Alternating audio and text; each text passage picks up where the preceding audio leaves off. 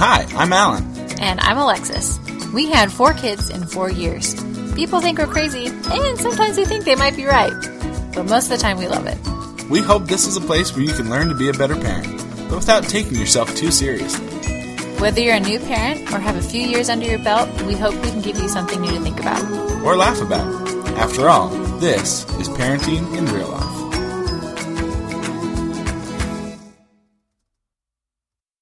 Hello and welcome to episode 23. This is Alan. And I'm Alexis. And we hope you all are having a nice life. I was going to say night, but it might not be night when you're listening to this. Oh well. So, today, our real life parenting moment is sad. So, yes. Please take a moment of silence with us. Oh, yeah. This one made me, I cried a lot with this one. So, here we go. This last, maybe it was like 2 weeks ago now, I was working at my computer, and I made the horrible mistake of putting a cup of water next to my laptop. And I was talking to Chloe, and Nathan runs up with a little plastic basketball and launches it right at my computer and hits the cup. And the cup, it's full of water, and it just washes over my keyboard on my laptop. And I freaked out. I didn't know what to do. I knew this was really bad. And so I turned the computer up as fast as I could. I got a towel and I tried mopping it up, and it started like blinking this folder on the screen, and I knew I was losing it. And I just like broke down. Like I was just stressing out about this because I made the horrible mistake also of not backing up our documents and pictures from this laptop. And I've learned a terrible lesson. Important lesson, very hard lesson to learn. So I'm texting Alan, I'm asking him what we should do. You know, we're turning the computer upside down, letting the water drip out.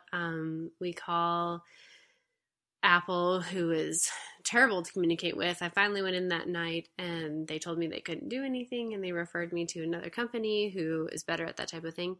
So I went there the next day and they told me my laptop is shot. Like it would be too expensive to fix it. It'd be better just get a new one. But I just really wanted that data back. Like that's what I really wanted. And so their lab where they were, they couldn't get any of the data. They said there was too much water damage. So they sent it to a company in New York and said that they were much better at that and hopefully that they would get it. And they still could not get the data off. And our last option was to send it to another company in California, but they said it was going to cost anywhere from like $1,000 to $3,000 to get the pictures and data off and stuff. So we called it quits there because I just couldn't spend that much money. But anyway, long story short, my laptop is dead, and we lost all of our pictures, which included when Jack was born.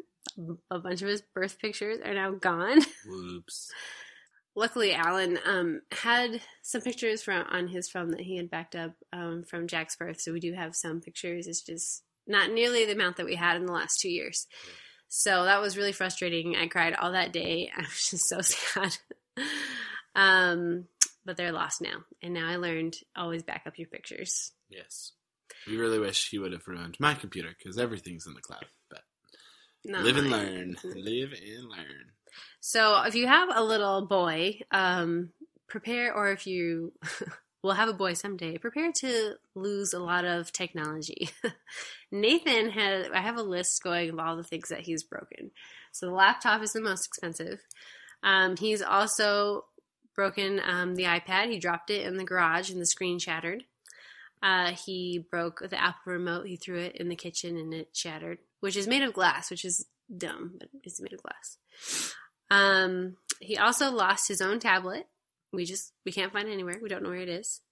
And he's broken multiple DVDs trying to pull them out of the case to watch a movie, and he pulls them wrong and they crack. So we're keeping a tally, and we are going to take that out of his wedding fund. He's the worst with technology. It's a plague. So that was our sad moment, but so real. So today we are going to talk about an article that talks about how to make your small kids feel special. This is something that we've been talking a lot about lately. I think as a whole, people are just busier. There's a lot to do, and if you're running a business from home or side projects or whatever, there's just a lot going on. And people are working more. And we also have, because we have a larger family, sometimes it's hard to find time for each individual child. And especially when we have a baby at home, because the baby needs a lot of attention, and you have to give it to them because they rely on you, and that sometimes takes away from the older kids because they want your attention, but they don't need it like a baby does. Mm-hmm. So the article, it says, it's a worthwhile endeavor making your kids feel special. Helping your child feel loved and special apart from his siblings can mold his identity and set him up for a healthy sense of self-worth and self-esteem in the future. On the flip side, kids who don't feel that special attachment with their parents may act out later in life. And that's Dr. Laura Kaufman, PhD. So I think that's certainly true. We've tried, and we're going to get into this, but we've tried to spend some individual time with our kids, and especially with our actor-uppers. It makes a huge difference if we can give them that devoted individual time, which is super hard, and you have to leave like 3 crying kids somewhere else in the house. Sometimes, usually not, but sometimes that's the decision you have to make. It's definitely still worth it. Doesn't have to be a lot of time. We'll get right into the 6 tips that they give. The first is to make eye contact. I think this is really important, especially with phones. It's so easy to like not really talk to your kids ever, right? Because you're on your phone and talking to your kid. And kids definitely compete with technology in their minds. And so you need to put that down and let them know that you are talking to them. Yeah. I remember a time where I was sitting on the couch and Kemi was talking to me about something, and I was on my phone just kind of scrolling through Facebook. And so I was listening to her, but I was just kind of scrolling through my phone, and she stopped. She goes, "Mom, look at me." And I realized, I wasn't even looking at her while she was talking to me. And not like, I guess I didn't feel like what she was saying was very important, but I think to them, everything that they say is important, and everything that you're talking about, no matter how silly or little it is, they want your undivided attention. And we get it. It's hard because they always have something to say, right? And so, if you're doing this right, you should never be using your phone. And that probably is the ideal, is like just put your phone away when the kids are awake and around. But we know none of us are perfect, and it's hard to focus on little people all day, every day. But I think that is the ideal. A tip to do when you're talking to them so that they know that you're listening to them, besides the eye contact, is to ask them a question or two about, your conversation. So that way they know that you're present, you're interacting with them. So number 2 is spend some uninterrupted time with each child each day. This is something that we learned recently on the Positive Parenting Solutions, which is a guide for parents to help your kids behave better at home. And she suggests to do 10 minutes every day with a kid twice a day. Uh-huh. And so I think that's easier with, if you have one parent doing 10 minutes and the other parent doing 10 minutes, or even just once a day, the simple 10 minutes. But we started doing that, and we have found that it's really helped our kids, like Alan said, especially the kids who crave more attention. Yeah. So some of the keys with that is it has to be consistent. It can't feel like it's a reaction to something. So there's a temptation to just do it when your kid's having a bad day or something, but that actually trains them to have bad days. So you need to do it all the time. And you can keep it to 10 minutes. We set timers and say, these are your 10 minutes. What do you want to do with them? And then when the timer goes off, you wrap it up and give them a hug and say you love them, and that's it. Just because if you're going to do it every day, you can't have them getting into this habit of stretching out the time longer and longer. So set the hard deadline of 10 minutes. Let them know that those 10 minutes are theirs, and then really let them be theirs. They get to pick what you do. You get no vote. You just participate in whatever they want to do. Absolutely no phones. And I think it's really good for both parent and kid. Because there's sometimes you'll have days or weeks where you're just like, what were we thinking? Like, kids are tough. But when you spend that one-on-one time with one kid, it's surprising how well behaved they are and how much fun they are. I think it is proof that a lot of bad behavior on the part of our kids is just the way we're parenting and just some of the realities of life, that they have siblings and whatever. If you can just get that kid in their zone doing what they want to do, just one-on-one, kids are fun and good and cute and all of those things. So I think it's good as a parent to remember why you love your kids and why you're doing this. And I love that it's only 10 minutes because then it doesn't seem so daunting as a parent. You can go, okay, I can do 10 minutes of playing Shopkins with my kids or or building Legos or whatever it is. And if that's something that you don't love to do, like 10 minutes, I feel like I can do that. Yep. I can dress up like a princess for 10 minutes.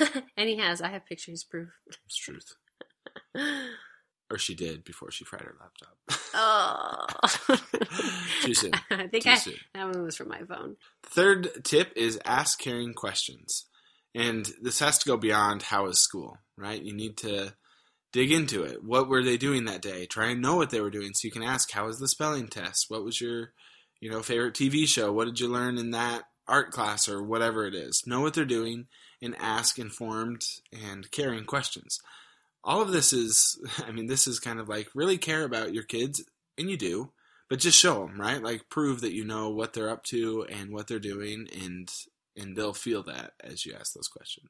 Number 4 is create meaningful traditions. And we've touched on this a little bit on episode 5 and 6, where we've talked about family activities and habits for a closer family. But some things that you could do are like date nights with an individual child.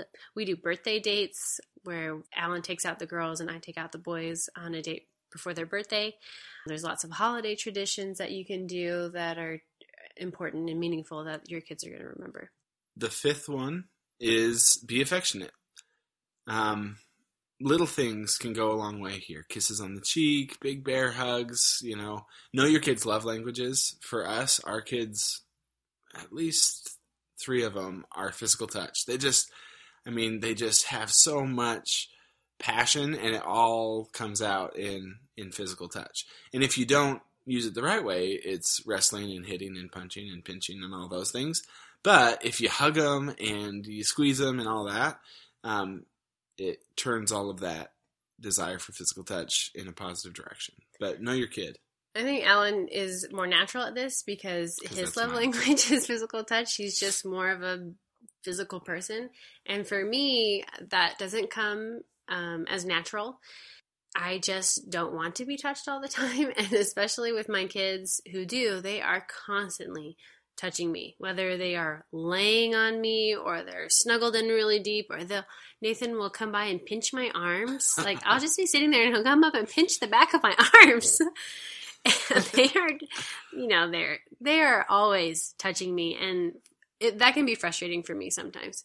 But I think if you direct it back in a loving way, and I have to really make it a conscious effort to, like, when I walk by them, to maybe just kind of squeeze their shoulder, or, give them a little side hug every once in a while, or with Nathan, he really needs those big squeezes. So sometimes I'll just wrap him up and give him a big squeeze, because I know that he needs that, but I have to think about doing that and remind myself that that's what I need to do for my kids.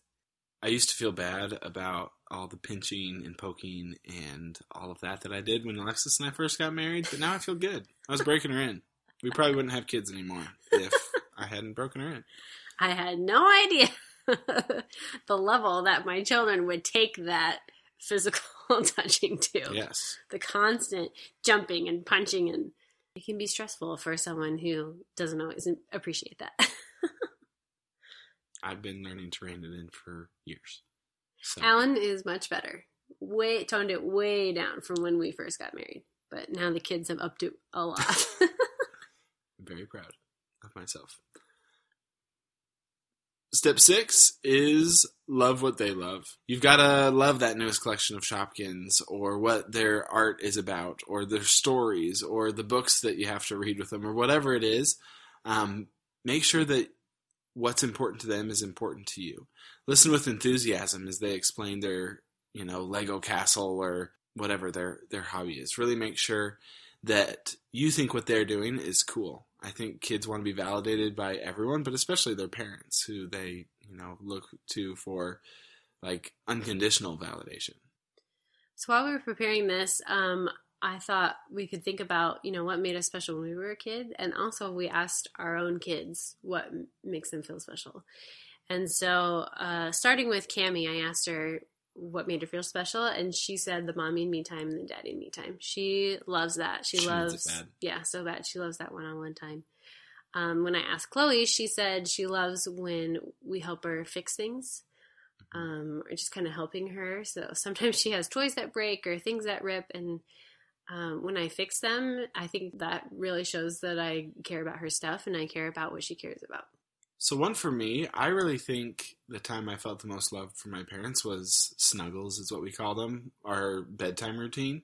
One of my parents would always come down to my brother and I's bedroom, and they'd sit on our bed and rub our backs and sing us songs, and I loved that. For me, one of the things that made me feel special as a kid was birthday parties. Birthdays were really a big deal in my family. They still are. Like, we make a big deal out of birthdays. And so I always felt special on my birthday, especially when I would have a party. My parents would go all out. Like, I remember one year my dad made a huge life-size princess castle out of all of these cardboard boxes, like refrigerator-sized cardboard boxes. He worked at Best Buy, and so he collected them, and he built this castle, and we did a treasure hunt and all this stuff, and it was just really fun. And I had a couple of parties like that where my parents really went all out, you know, and so that was fun. And that's their thing. Like, they're party people. Like, they love planning parties. And so I'm not saying that, you know, everybody needs to go out and do big parties for their kids. Like, if that's your thing, if you love that, then do it for your kids. Because I remember that, and I appreciate that they put in that effort. Some other things that I thought of too is just telling your kids that you love them. This is something that we make sure that we do a lot. And we're always telling our kids that they love them. And we also spend time reading to them, especially some of our kids love when we read to them, and that's good quality time for them. I think just pick something and make it your family's thing. You know, like the birthday parties for my family, like parties are our thing. Like, find something that's your family's thing and do that, you know? Yeah. In the Tanner family, we are really proud of our schnarning, which is a weird made-up Tanner word, schnarning. It means to talk together and eat food.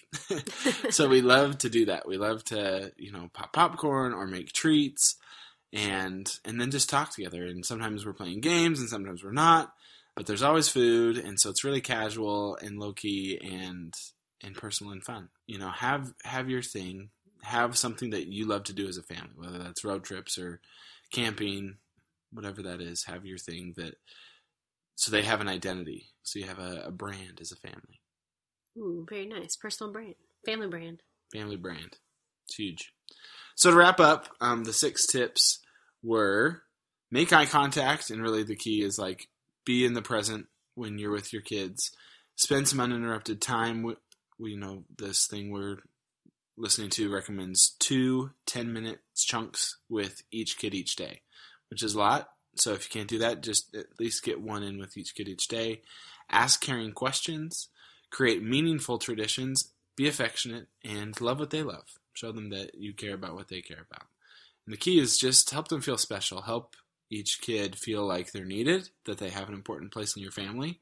And we've really found that as you do that, your behavior problems go way down. So a lot of times you think, man, my kids are crazy. And sometimes it's kind of on us. You know, we're not giving them those things that they need to feel needed and satisfied.